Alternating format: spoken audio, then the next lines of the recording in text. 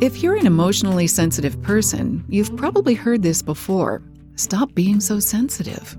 These words can be frustrating to hear because you can't just switch off your emotions, but there are effective techniques that can help you manage your emotions before they take over your life. Hi, welcome to Your Great Journey.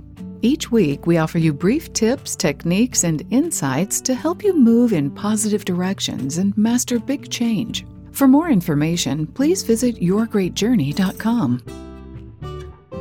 Your Great Journey is brought to you by audiobook publisher Wetware Media. Wetware Media publishes a wide variety of personal transformation audiobooks available from any major online audiobook retailer. For more information, please visit wetwaremedia.com.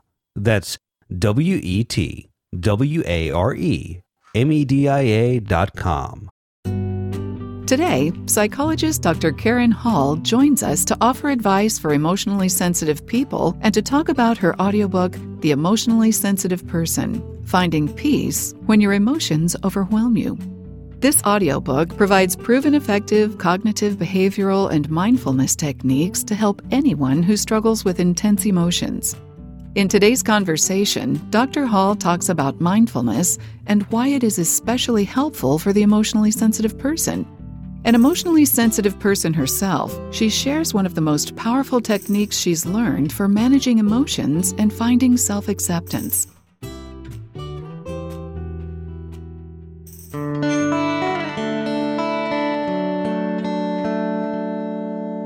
I wrote The Emotionally Sensitive Person because I saw so much pain in the people who came into my office as a psychologist.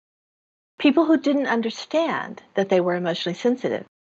And because they didn't understand, they were believing that there was something really wrong with them, and they didn't feel that they were the same as other people.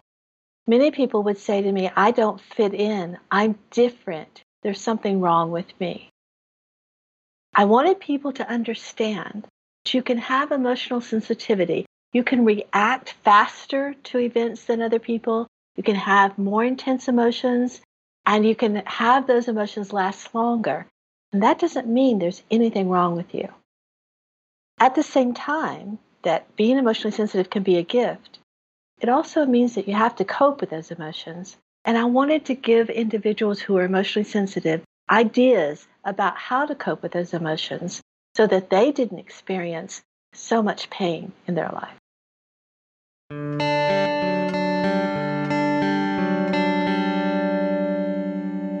The emotionally sensitive person is the one who is in tune with you. If you're an emotionally sensitive person, you probably know exactly the right thing to do for someone's birthday, and you're the person that remembers someone's birthday. If you're an emotionally sensitive person, you're probably very in tune with animals. You are very sensitive about any living creature being hurt. You may also be very hesitant about new situations. You may find yourself being overwhelmed out in the world. The emotionally sensitive person is someone who understands the emotions of others and picks up on them. You may, in fact, pick up on them to the point that emotions are contagious for you. That if you're someone who's really happy, you get happy. If you're someone who's sad, then you may take on that sadness. You know, there is, though, an assessment tool in the emotionally sensitive person that people can take to find out for themselves if they have the characteristics of the emotionally sensitive person.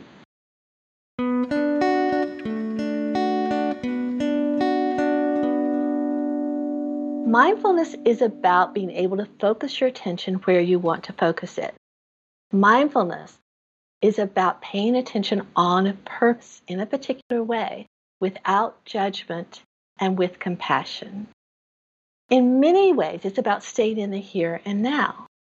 You know, if your mind jumps into the future, we've got this monkey mind, and if our mind jumps into the future, then we tend to get anxious because we don't know what's really going to happen in the future. And if our mind jumps into the past, then we tend to get depressed because we usually focus on things that were painful. If our mind is jumping around in the present, we get overwhelmed. It's like so much to do. Mindfulness helps you focus your attention just on this moment and what you're doing right now, or wherever you choose to focus your attention. So in that way, it helps the emotionally sensitive person manage the emotional input that they're getting.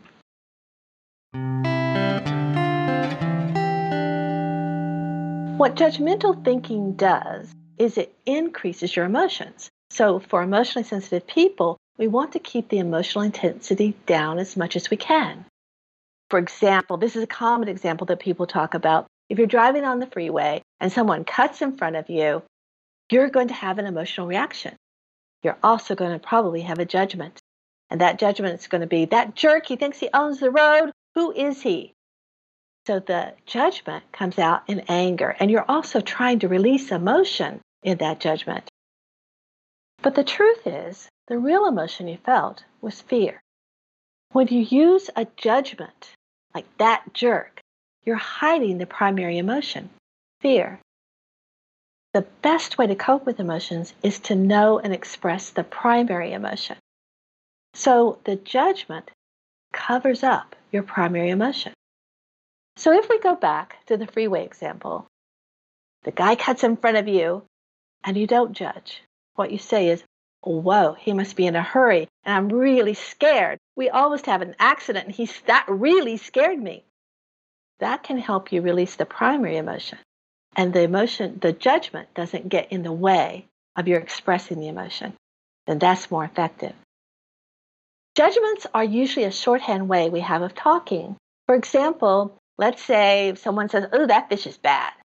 What do they really mean? They mean that the fish may be spoiled and it's going to upset your stomach and make you sick if you eat it. Sometimes you may judge yourself. You may say, oh, I'm such a crybaby. Oh, I can't handle anything. What do you really mean? What you may mean is, when people are hurt, I get upset and it embarrasses me. When you say it clearly and precisely, it gives you ideas about what you can do. And it also doesn't add on that layer of being angry and judging yourself and calling yourself names, which that only increases your emotional reaction. When you say, when people are hurt, I get upset, then you can say, this is what I can do to deal with that when it happens. Letting go of judgments is one of the most powerful things you can do to help manage your emotions and find self-acceptance too.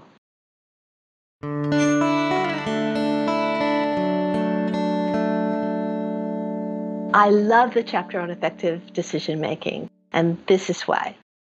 Many of the emotionally sensitive people I talk with say, I can't make decisions, or I make awful decisions. All the decisions I make are horrible. When I pay closer attention to it, actually many emotionally sensitive people are excellent decision makers. They know the right decision, and they have a lot of intuition, because emotionally sensitive people are in touch with their intuition, and we know that's real. Research has shown that's real now.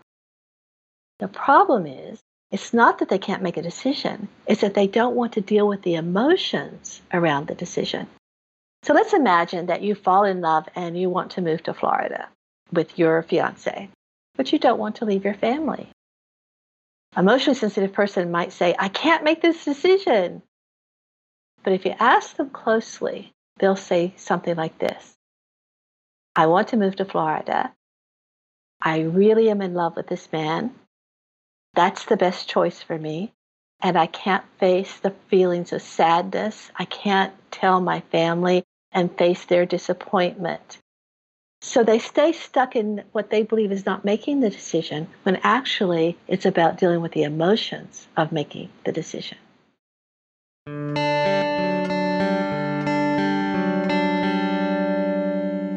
The audiobook will be helpful for many people because, number one, it's very specific. It gives very specific exercises for you to try and practice and do. In many ways, it's like an owner's manual.